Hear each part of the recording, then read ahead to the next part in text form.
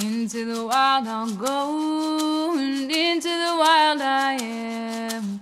It's been a while, freedom child, since I left my roots back home.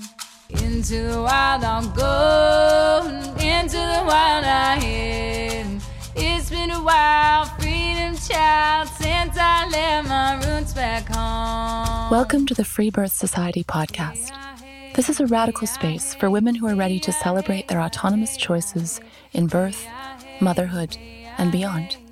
Together, we'll learn about wild birth through personal narrative, we'll explore the politics of birth, and we'll analyze everything that relates to our lives as women from a feminist perspective. Here's your host, Emily Saldea. It's been a while, freedom child, since I left my roots back home.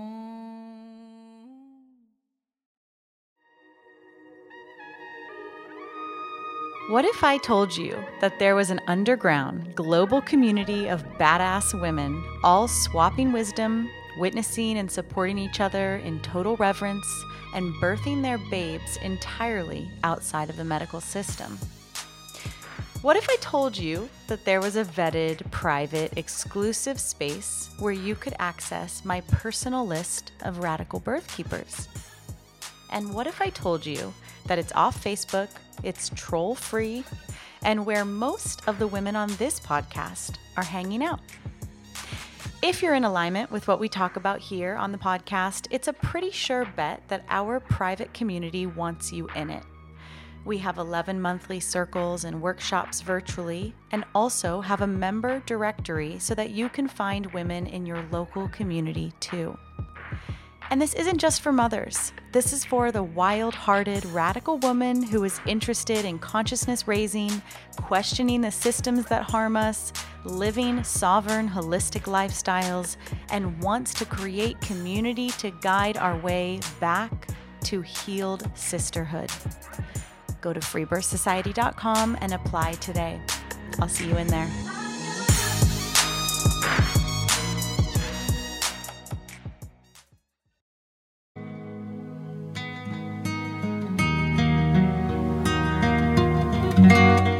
Today on the show, I'm talking with my friend Sylvie. Sylvie's first birth with medical midwives left her unpacking the dynamic for months and questioning her capacity as a mother. After she found the Free Birth Society community and committed to her own healing, Sylvie joyfully welcomed in a wild pregnancy and birth with her second baby. In this episode, we discuss physiological placental birth, intuition, and how birth has the capacity to leave us feeling deeply renewed and reborn.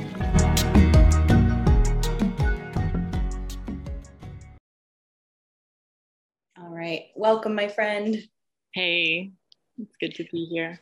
Yeah, it's fun to be doing this after having just gotten the opportunity to meet and to hug in real life, and to get to meet your free birth baby. And it's just really like fun timing that we did this right after.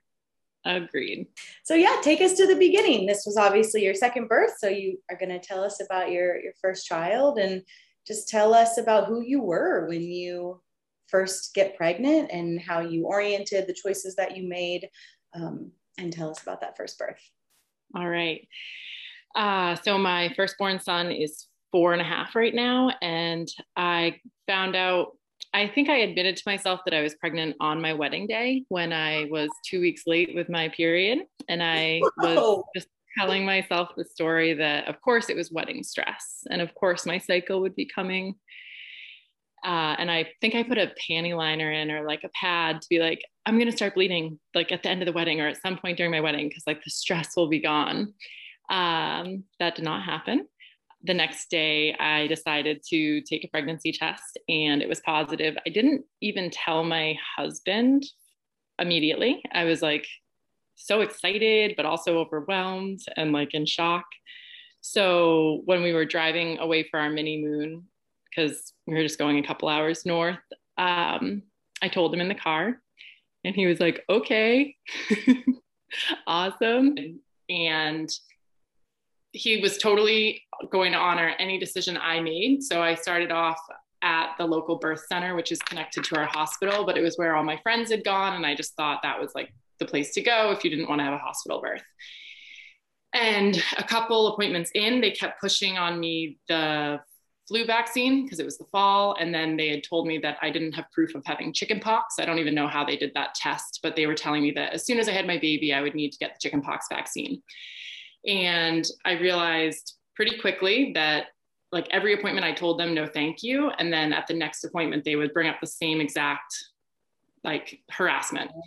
So my husband encouraged, he was like, why don't we just do a home birth? Like, I don't like hospitals. You don't like hospitals. We don't need to be at the birthing center next to the hospital. My mom had done 5 home births, but of course the first 4 were all sabotaged. And you could even maybe say the 5th one was as well, even though that was the one successful home birth, but with a hospital transfer like the next day. Anyway, so I definitely had like some imprinting in me of kind of fearing home birth, where I wasn't sure. I was like, I wanted that someone else to save me. I hadn't fully understood like the responsibility, I guess. So we left. I found a home birth midwife who accepted my husband's work insurance, which seemed like a saving grace because financially it was just like the best of both worlds. But again, I didn't realize what that meant as far as like who she was actually going to be answering to and working for. So we loved having them come to our house. All of that felt so easy and great. And I didn't know what I didn't know. I didn't know to ask questions about like what would look like if this happened or that happened. I also wanted to be saved. I definitely found comfort in the fact that she had a lot of medical background. And now, of course, I'm like, no, stay very far away from me. She let me opt out of the whatever, when you drink the orange drink. So she like, yeah. So she said, you don't have to do that. You can eat a pancake breakfast instead. You can have like a cup of orange juice, some pancakes, some bacon. And I was like, oh, that sounds great. So I thought I was getting like, totally. Yeah. I love it. Yeah, this is right. It's like, oh, so many choices with a home birth midwife. Yeah. Like you still have to do it. You're still going to be tested for a nonsense thing. Yeah, I love it. Completely. So then I gradually throughout my pregnancy started to pay a little bit more attention to my intuition. Like the ultrasounds didn't feel good. It felt wrong and invasive. And I had to go to the hospital, of course, for them. I had the 2 like standard ones.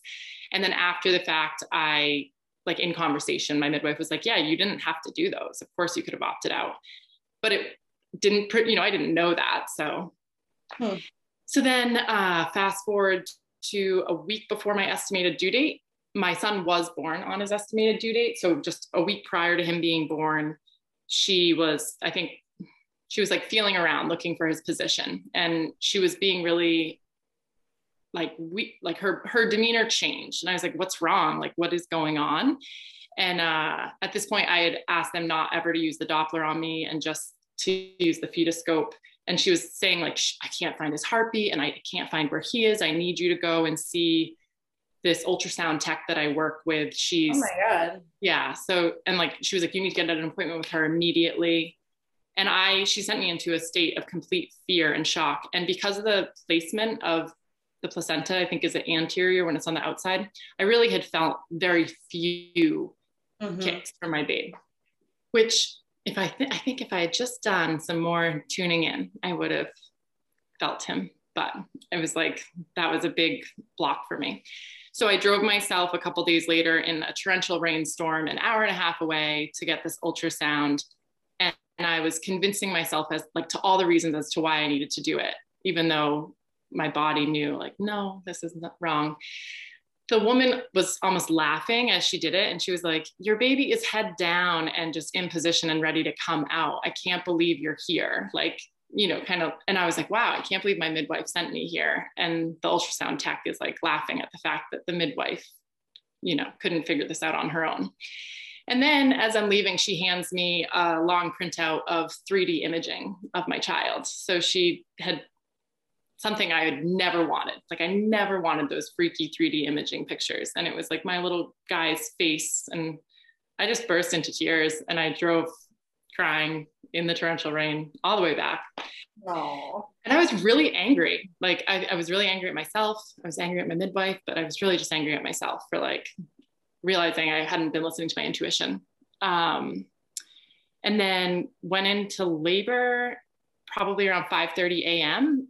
I noticed something like sensation wise. Like the next day? No, like a couple days later. Oh, right. A week later. Yeah. Days later. It was probably like 3 days later. Yeah. And you didn't communicate any of this to the midwife. You just like felt angry and moved on with your life. Well, she definitely followed up, if I remember correctly. And I told her, I was just probably like one sentence, like, baby's fine. His head is down. Like, F you. And so that morning I wrote her an email and I said, I think I might be in labor. I'm not sure, but I just really didn't want to communicate with her.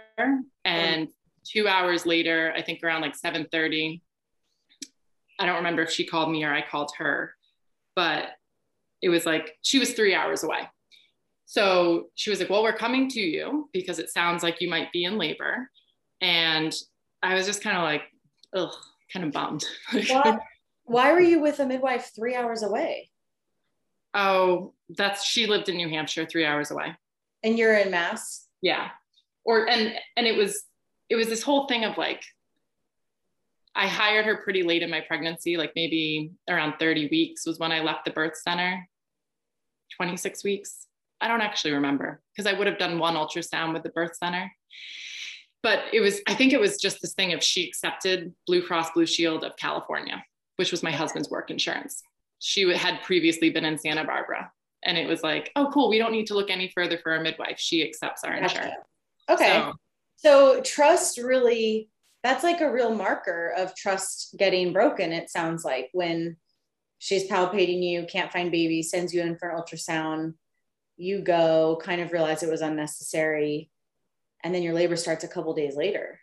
Mm-hmm. Wow. Ouch. And they even, yeah, so icky. Totally. And she would always come with 2 assistant midwives, or like one student and one coworker. And I remember in that appointment, I was definitely more bubbly in the one where she couldn't find babe, like his position. And they kind of looked at each other and laughed like, oh, she's getting close. But it was in such a condescending, weird way of like, oh, like, so there were a couple of things, but I just kind of rolled with it thinking, this is what's best. This is my option. And this is like the best option. It's better than the hospital, right? Exactly. Yeah. Our biggest fear, like going to the hospital. So she came probably like got here around 11:30-ish. And she looked at me and she was like, where's your husband? And I was like, he's at work. Like, it just wasn't,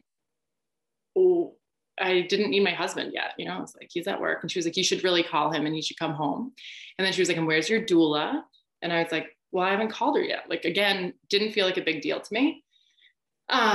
So I was going to set up my birth space in my bedroom, which is my sanctuary and my safe place. And then when they were all in here, I quickly realized, like, now I recognize what a defense, like, and wall I had up. But I was like, no, I don't want to set up the birth pool in here. Let's do it downstairs, because I just didn't want them in my personal space. And we set it up downstairs. My husband came home, my doula arrived. So this was around 1 p.m. And I asked for permission to take a shower. I didn't know, like, I was like, can I take a shower? And she did say, you can do anything you want. So I appreciate that she said one thing, right? So I took a long shower alone, which just definitely helped. And I got out and I was in my room alone. And then around 1:30, 1:45, like, things were picking up. And our son was born at 5:45. So It was a short time frame. So during my labor, I was in the pool. That felt good. I loved my doula. She was great. She was a midwife from Spain, but she wouldn't be my midwife here because licensing, but she was my doula. Maybe around, like, I don't know what time, but closer to the time our son was born, my midwife looked at me and told me I had to get out of the pool. And I said, why? And she said, there's blood. And I looked at the pool and I saw, like, what I think would be considered like the smallest amount of blood. And if you think about blood and water anyway, it's kind of a hard thing to measure. Well, it's impossible to measure. And of course there's blood with a woman dilating that quickly. Okay. All right. So then turned and looked at my husband and said, get your bags ready. I'm calling 911. What? Yeah. It's all coming back to me. Yeah. Because you helped me unpack it in some sessions, some birth sessions. So I can imagine I went into like fight or flight, because the next thing I know, I'm on all fours. I feel like my child is crowning probably, you know, I was ready to birth my son, and they hooked me up to oxygen, and she has her student midwife across from me, also on all fours, teaching me how to like not hyperventilate, I guess. I have no idea really, right? Like, but somehow I'm hooked up to like an oxygen tank with a fucking mask on my mouth. And it was really not at all where we saw it going. And my husband went like, I mean, just was like, what? You know, like, oh my God, we were about to have our baby earthside, like literally. So I'm doing everything in my power to not birth my son, but my intuition was like, birth your baby, like he wants to come out. And I was holding him in, and she's telling me to hold him in for my safety and for my son's safety. And then probably, so like maybe 9 minutes, I don't know how long it took, 8, 9, 10 minutes for the EMTs to arrive. They walked in, and literally I am so like grateful for whatever powers, like angels or whomever was looking out for me, because they looked at me and they said, they got the 411 from her, like whatever her belief was. And they looked at me and they said, you can birth your baby. And they exited my house. They went out, they like gave me my space, which I really appreciate. And I birthed my son, like just like sigh of relief, had my baby. And good. Yeah. And of course they immediately start doing the APGAR score. They come back. The EMTs did not. They were so respectful. I mean, it was literally, they had no interest in even looking at me or my baby. Once my husband and like the assistant midwife, whomever it was, went and told them that I was fine and that babe was fine, they left. I mean, it was literally such a blessing, because I knew if we had been transported to the hospital, it would have been in 2 separate ambulances, and it would have been just the worst, stupidest, all of it. So they did the APGAR score. Of course, she's like, oh, you know, the first round was low, and then the second round was fine. And then it was just the weirdest next couple hours, because I never knew that New Hampshire had a law about the placenta. And she's like, 30 minutes later, she's like, you know, if you don't birth your placenta in the next 30 minutes, I have to transfer you to the hospital, because in New Hampshire, we follow a law that's you have an hour to birth the placenta. Wait, but you're in Massachusetts. But she follows the New Hampshire law, because that's where she's working out of. And she's telling me, and I never knew to ask these questions. And she's just telling me for the first time. I had no idea that, you know, like, so I wanted to do. To be clear, it's not a law. It's a part of the rules and regulations of licensed midwifery in New Hampshire. Very good clarification. It's not breaking a law. A law is a whole different thing. Right. Yeah. So breaking the rule that she follows. Right. So I wanted to do delayed cord clamping, but at this point it just was like way too stressful to be walking back and forth to the bathroom holding my baby. So I'm like, okay, let's cut the cord and I'll just go spend time over the toilet. But of course, you know, like I have my doula, there's 3, you know, too many people, obviously, all the things. Literally at like minute 58, I birthed my placenta. Nice. And it was the biggest relief, obviously. And then we went, and instead of, again, because I chose not to birth in my bedroom, I don't even know if they offered it. It doesn't really matter, but because I could have just asked to go upstairs to my bedroom, but we ended up just like in this living space of our home while they're like measuring the baby and weighing the baby. And I don't even know what the hell we were doing, but it was 11:30 by the time I got into my bed. Wow.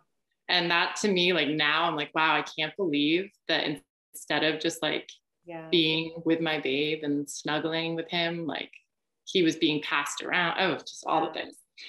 Like measuring a child matters even at all. Yeah. Ugh, it's so painful. This is such a good example of the lie of medical midwifery, you know? And of course, like you said, you just didn't know things to ask.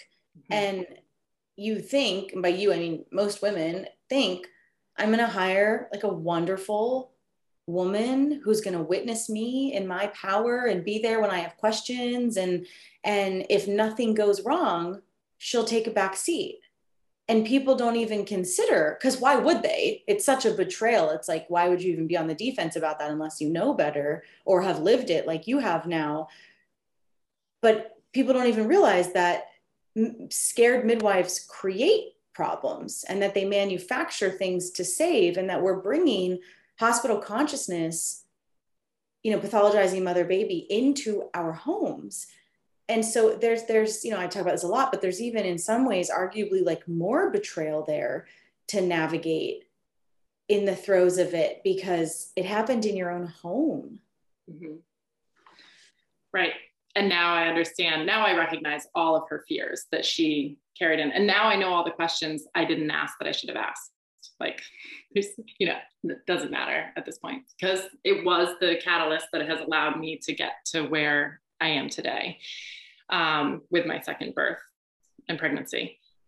But because she then did a whole thing with my placenta as well, telling me, because I was trying to look for answers, like, why did you do this? Why did you do this? I don't understand. And she had claimed like it was decalcifying. And you were like, well, of course it was starting to, because you were 40 weeks and that's normal, right? I think that's what you said. Like it wasn't a dangerous amount. It was simply, I was having my baby.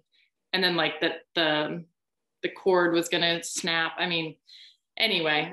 And then I justified her as being great because I had about 6 weeks postpartum care visits with her. And then of course, the sigh of relief I felt at the last 6-week appointment where, you know, they had done the closing of the bone ceremony and all these different things at different appointments. But I didn't realize how much I disliked her until that last appointment when I realized what a relief that she would never be coming back into my home and like around me. I just didn't realize it until it was actually over. So how does that leave you? Like at what point do you start questioning the birth and naming to yourself that things didn't feel good? Was it immediate or was it over time? It was probably the first 6 months. I had asked her for a letter to explain exactly like order of events, why she did what she did. And she kept putting it off. She claimed, oh my gosh, I've just been so busy. I've had so many births. This has been the busiest month. And I kept just asking, I said, I really need this written down for me because I have to process it and understand why things went the way they did. And then when she finally sent the letter and our birth records, I just like couldn't believe it because the letter didn't even line up with anything. And I was so grateful because at this point I had, I think I had heard you on a podcast and I was like, okay, like this is a whole new world. And I had done Kim Anami's Sexy Mama Salon. And that helped me to recognize my postpartum depression, whatever you want to call it. I just wasn't with it, as I wasn't happy. I wasn't feeling competent as a mother. I was struggling, even though I have abundant love and resources of like people around me. And it just didn't make any sense. It's like, why am I feeling this way? Why am I feeling this way? I have a healthy child. You know, like, and then I realized through that work in the salon with Kim that it was because my birth was sabotaged. And then I got to do a session or two unpacking with you. And it was like, okay, like none of this had to happen. My power was taken from me. This woman was completely living in like her state of fear. And I can do it differently when I get pregnant in the future. I want to just make sure we're wrapped on that whole letter thing. Oh yeah. Because I vaguely remember it, and it was just a giant heaping pile of gaslighting trash. It was. Yes. And it took months to even receive that giant pile of gaslighting trash. But that's so, I'm feeling a lot of pride in you that you would even ask for that, because if a midwife, if an attendant could give you that, like what you were after made a lot of sense. Like, I need to see this written down. What were you concerned about? It's such a missed opportunity, and such a poorly skilled midwife, to miss that opportunity of just talking it out, and it is this like whole allopathic concept that like no one's allowed to make a mistake. Like, I'm just imagining how healing it could have been to you. It wouldn't take away what happened, but to even have had her be like, I got really scared. Mm-hmm. I thought your placenta had ruptured, and this happened to me with a family last month. And I got really scared, and I knee-jerk figured better safe than sorry and called them, because I made up the story that you might be in serious trouble. And I see now that I overreacted, and I will be forever sorry to you. Like, yeah. What an integrity-based, possibility that I've never heard of a midwife ever doing before. But it's just so sad. This like women on women violation nonsense, all in the name of midwifery, is just it's so fucking unsisterly. Mm-hmm. And her student midwife was around our age, and she had a really hard, I picked up on the relationship, and it was challenging. And I wish I could get in touch, because I imagine she witnessed a lot of painful, sabotaged situations like that. Because her light and enthusiasm for the job, I watched it like be diminished in my couple of months of seeing them. So very sad. Good Lord. She had also questioned if I miscalculated my due date. And my husband and I knew exactly when we conceived, because we made it very clear that we were playing Russian roulette, and we were totally okay with getting pregnant. But I knew exactly when we conceived, and I knew my estimated due date, and yeah, so she had some baggage. A woman in my community was using her as well. And when she saw me at the health food store, she was like, how was it? And instead of being honest, I said she was great. And I had the opportunity to be honest and say, well, it was kind of fucked up, actually, blank, blank, and blank happened.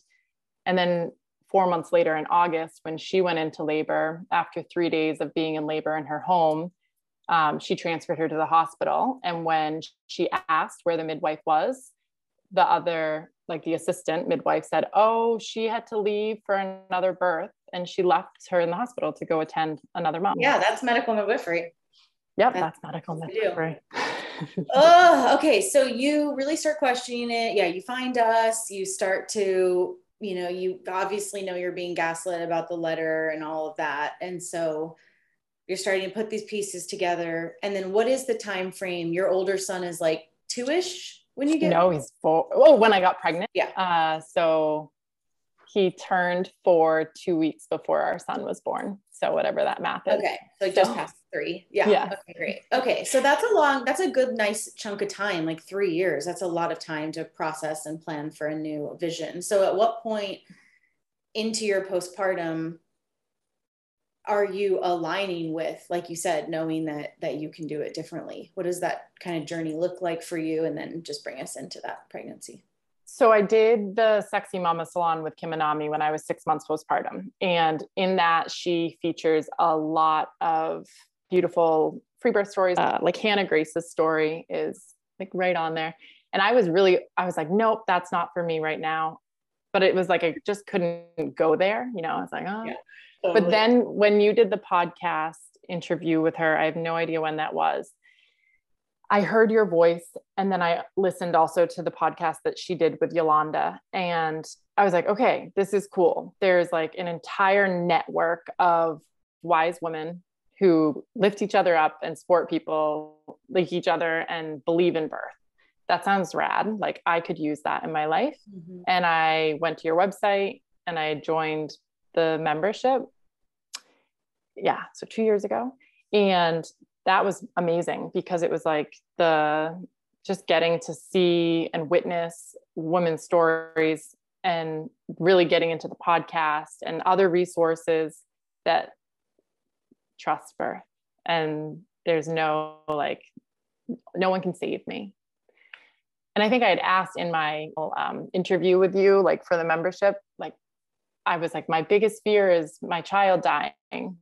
And you were like, of course, like that's everyone, that's I don't remember exactly what you said, but it was so helpful because it was like just acknowledging that I know death can happen. Like that's unavoidable in life.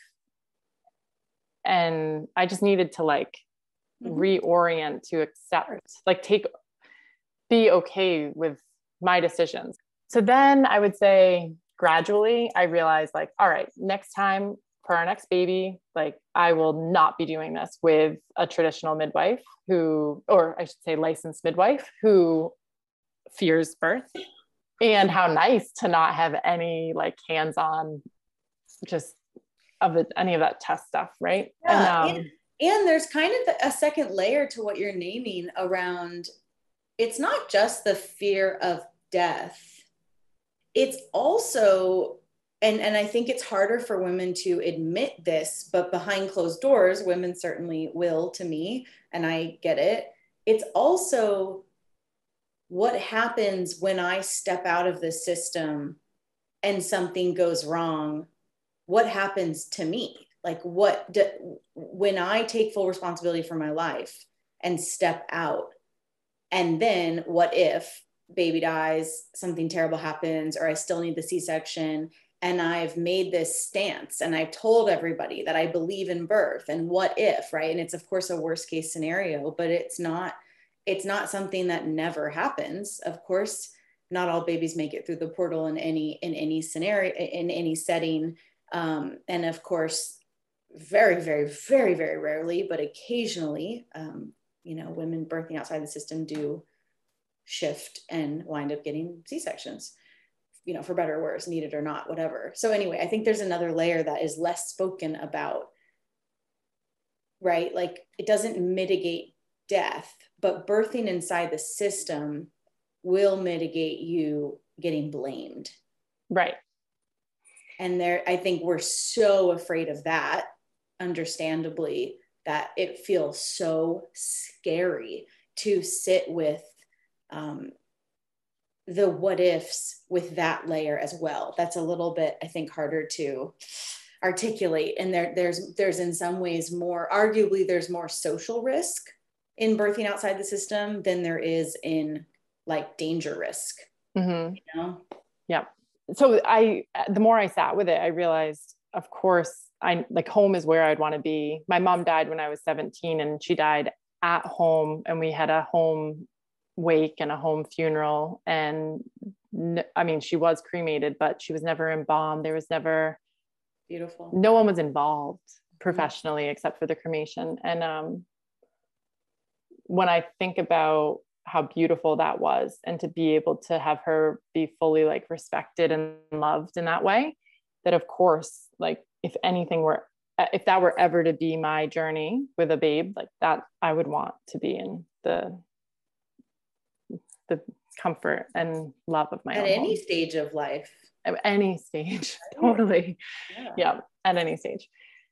So when we decided to conceive our second babe, it was COVID crazy world. It was just so easy. I was already going to do a wild pregnancy. I already had fully fallen in love with the whole idea of how good that would feel, and just was so looking forward to fine-tuning my intuition.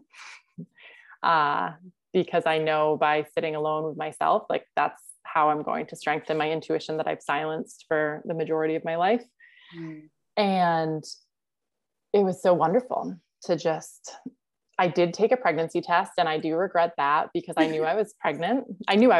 But my two best friends, they were insistent. They were like, you should take a pregnancy test. And I was like, why? And now, of course, I'm like, okay, it's on me. It's all good.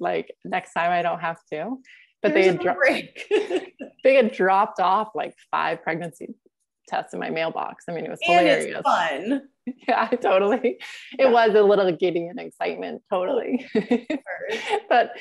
But it was one of those things where I was like, yeah, of course. Like I knew I was pregnant, but then, yeah, I can see it as just like, awesome. I was right. I was pregnant. I am pregnant.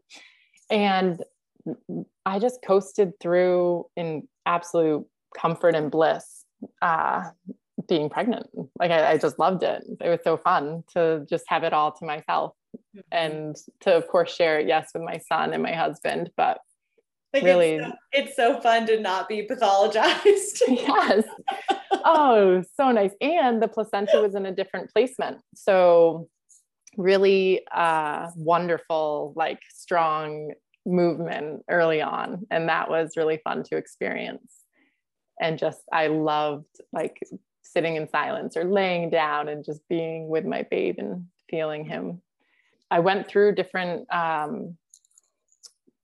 thoughts of like being supported by a wise, radical woman, you know, like I was like, do I want this? I just know that my personality, as I work on my intuition and my strength of like standing on my own 2 feet and just like being who I am and being confident and comfortable with that. I knew that like having the wrong energy or just like not like, it could alter things, not the wrong energy. Like it could be someone that I love dearly, but just, I don't know. Yeah. So I would think around 30 weeks. I'm not honestly sure at what point. I did hire one of your RBK graduates, and she knew that I was doing it more for the sanity. Like my husband he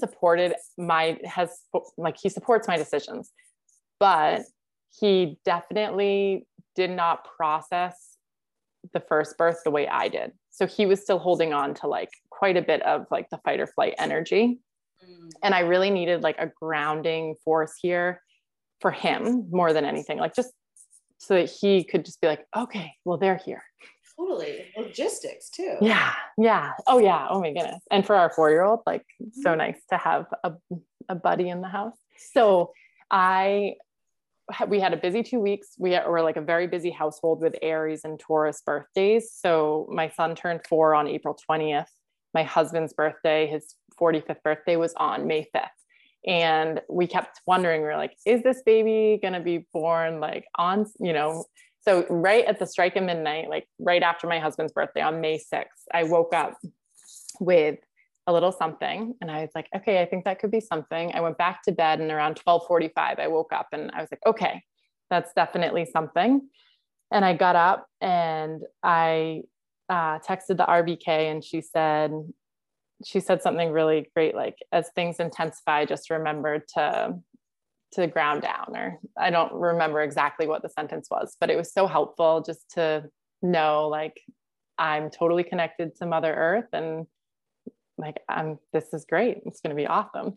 I didn't wake my husband up because I was just so excited to kind of dance through this part. And I had been hoping it would be a night labor just so I could really be in like the silence and darkness.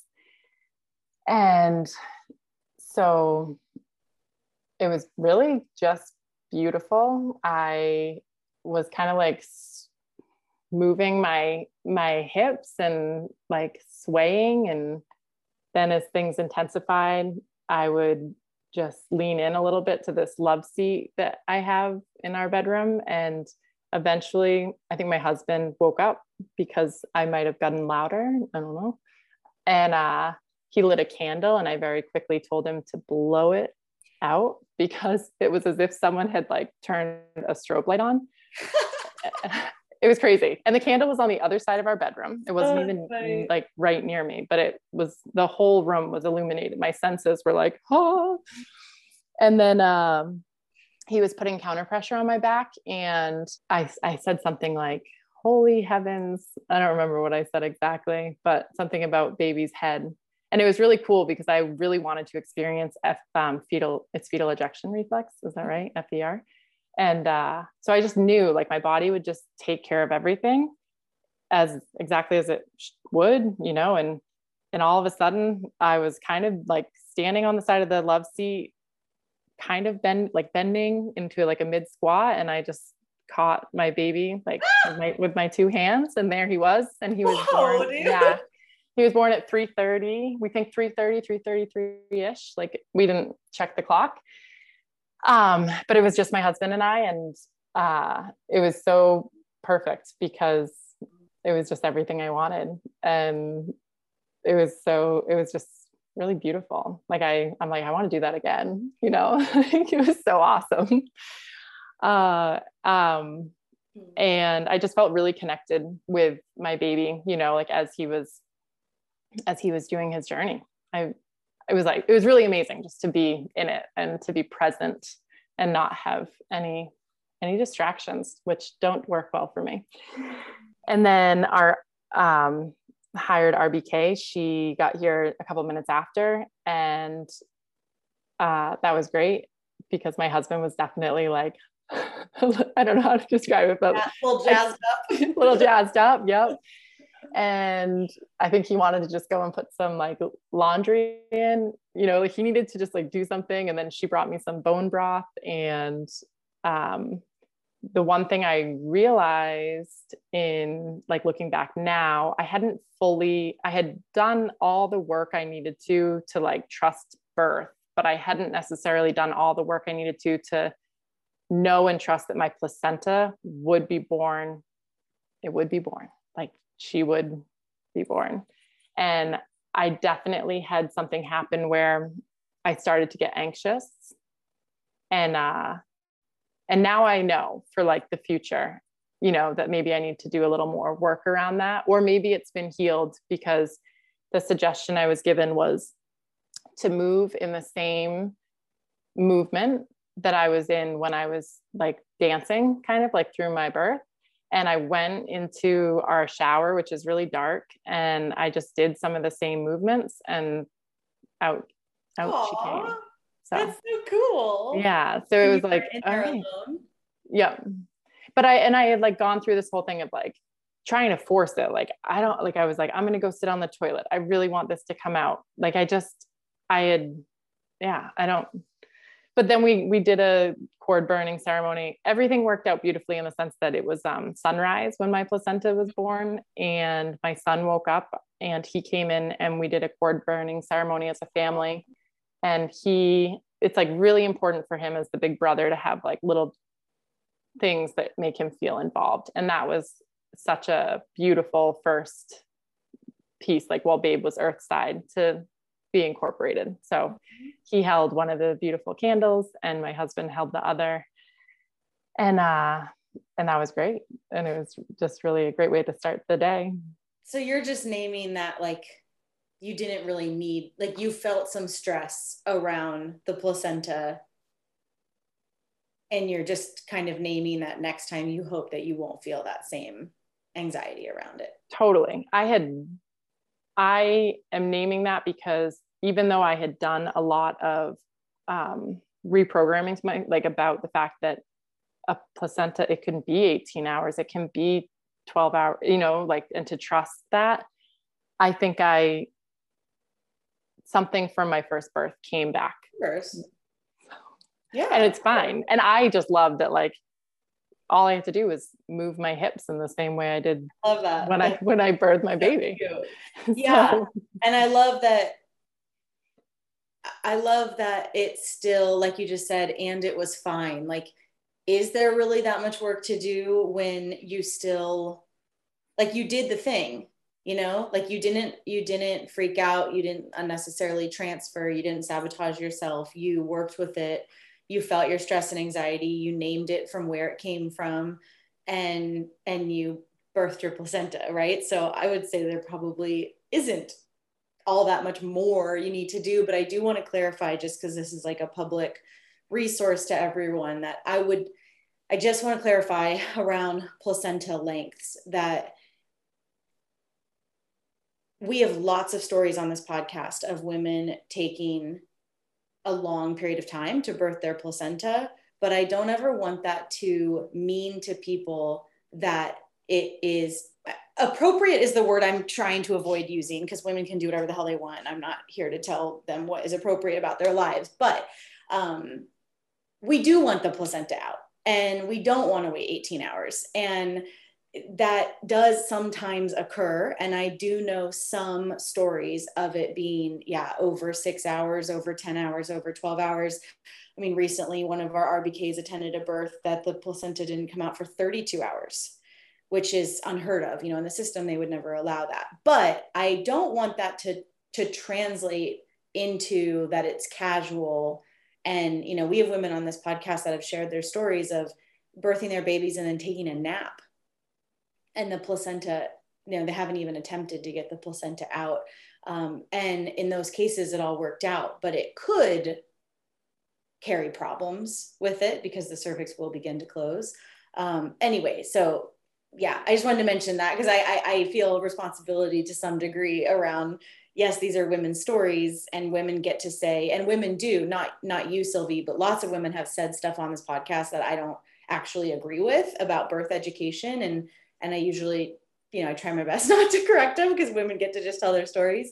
And while we know that the range of normal for spontaneous placenta birth can be many, many hours, I also want to plant that seed for all of you listening that after 40 minutes, it is smart to be super aware of it and to be solely focused on getting your placenta out, not in a stressful way, not in a scary way, not in a transfer kind of way, just in the birth's not over, right? Cool. And you were uncomfortable physically, I'm sure, right? Because when you start to get ready, it's like, that feeling just like crampy, and you just kind of get that. Because that's the other piece I was wondering is part of the anxiousness that you felt was probably just the hormones of your placenta ready to be born. Oh, because cool. a lot of women get that kind of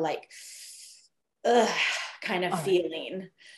Oh, I didn't know that. That's great to know. And because it was about 2 hours, it was right around sunrise. Mm-hmm. So hour and a half, 2 hours. So that makes sense. Mm-hmm. That's cool. Yeah. Mine was like 2 to 3. Also. Thanks for saying all that and clarifying it. And I appreciate the idea that for my third, I can just, it's all good. I'll just trust and know. I love it. I mean, when I think of your birth and as you tell it today and your pregnancy, it just all feels so, so joyful. It just feels like you gifted yourself ease and simplicity. And, this often happens. I feel like women can go in either direction, but some women, when their first births have been sabotaged and they really know that, then when they step into wild pregnancy, they're just so ready for it to be as nature intended, an integrated part of life that is full of mystery and joy and connectiveness and just so much, mysterious bliss that it comes with. And it's just so, I love hearing the joy in your story that you really chose it, because the other option that we also see is women choose, kind of air quotes, wild pregnancy, but still pathologize the hell out of themselves. And they still try to diagnose themselves with things and they don't enjoy it at all. And really it's because they would just rather be in the system, which is also fine if that's where someone would rather be. But you just did the work to get super ready for it. And then it just sounds like you enjoyed every freaking chapter of it. I did. Thank you. Yes. For opening the doors for all of it. It's great. It was really the best. It was the best. I want for everyone, because I think, pregnancy and birth are amazing. Well, they're certainly designed to create women who want to do it again, right? For the biology aspect of it, right? For us to populate our lineage, we are designed to want to do it again. And it's a real fracture in our design when there's trauma. And, so many women are left being like, I never again could I ever imagine this again. And that's a real flag that she was not treated well. She was not in her, not to say there aren't other factors about somebody's life and setup that would deter them from wanting another child, but specifically with this, I think it's a really healthy flag of being aligned with life when you enjoy your birth so much that you would want to do it again. Right? Totally. And I feel so much better. This overall, I mean, I have my days still, like, you know, just like some days, but overall, I feel like I was reborn. So I'm grateful. So the postpartum has felt pretty awesome. Yes, definitely. And I have more energy, like then I just have a lot more energy. And that to me is like when I was down before, you know, with my first experience, like my energy was really low. Like I just didn't feel like nothing really excited me. And now I'm like, yeah. So that's nice. So thank you. He's the cutest. He's a love. Yeah. He's just really gentle and sweet. And I'm so grateful for the snuggles. Oh, wow. It's like the one parenting thing that everyone says that is correct, which is that it just goes by so fast. Yeah. So painful. Days are long, years are short. So definitely the one accurate. Exactly. That's a great quote. Is there anything else you want to share before we close? I don't think so. Thank you so much though for having me and for creating the space of wise women and support and love. You're so welcome. I'm glad you're a part of it. Thank you.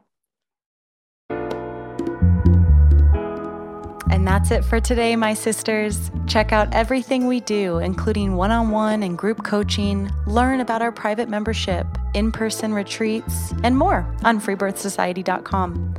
Our online courses are on freebirthsocietycourses.com, including our flagship course, The Complete Guide to Free Birth. Don't miss the Radical Birthkeeper School if you're ready to become the authentic midwife that women are searching for. Together we rise, and the revolution starts inside each of us. I'll leave you with our Free Birth Society theme song, Wild Woman by Aruba Red. I honor you for the wisdom you held, the ancient traditions of plant medicine and womb magic. I feel the spirit of the ancestors as I place my hands upon my belly.